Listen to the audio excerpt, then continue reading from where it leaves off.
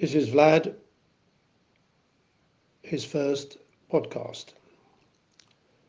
Monday, the 1st of March, is in the Christian tradition the feast of St. David, patron saint of Wales, a bishop who died 589 Common Era in the tiny town now called St. David in Pembrokeshire.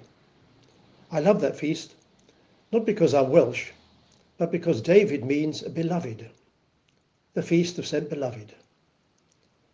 Though I'm no saint, to be that I would have to be dead, I know that thanks to Jesus Christ and my experience when aged 15, I am beloved by God.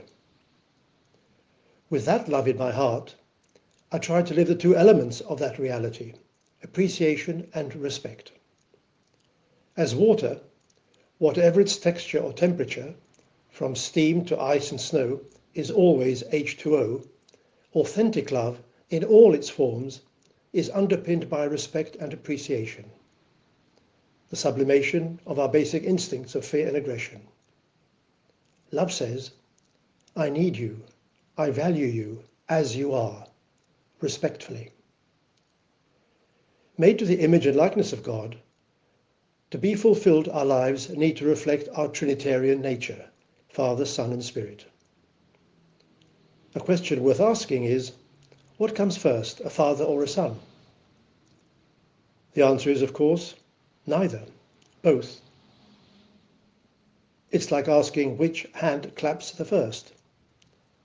A man is not a father until and unless he has a child. Parenthood and childhood are mutual, instantaneous gifts. Each needs the other. Each needs to respect the other. No son, no father, no father, no son.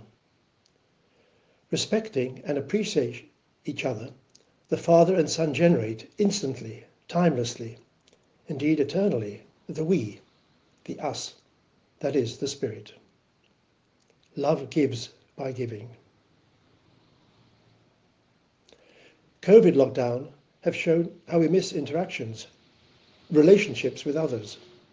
We need others. We need to give ourselves to others. To find and give joy in life, we need to live a Trinitarian life, a living by giving. God's love, given to me, has united me to God, the Father, and I are one. Many years ago, so she is anonymous, a woman came to me to confess that she had seriously considered taking her own life. She was so depressed. I said, "But you look fine." And she said, "Yes, yesterday, queuing in my supermarket," she gave me the name, but I'm not in the advertising business, "the lady in front of me turned and said, 'Oh, love, you look terrible. Come on up ahead of me.'" I burst into tears. Someone cared. I felt beloved.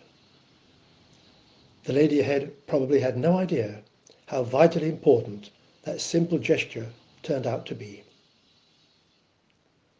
It need not take too much to make a huge difference in someone's life.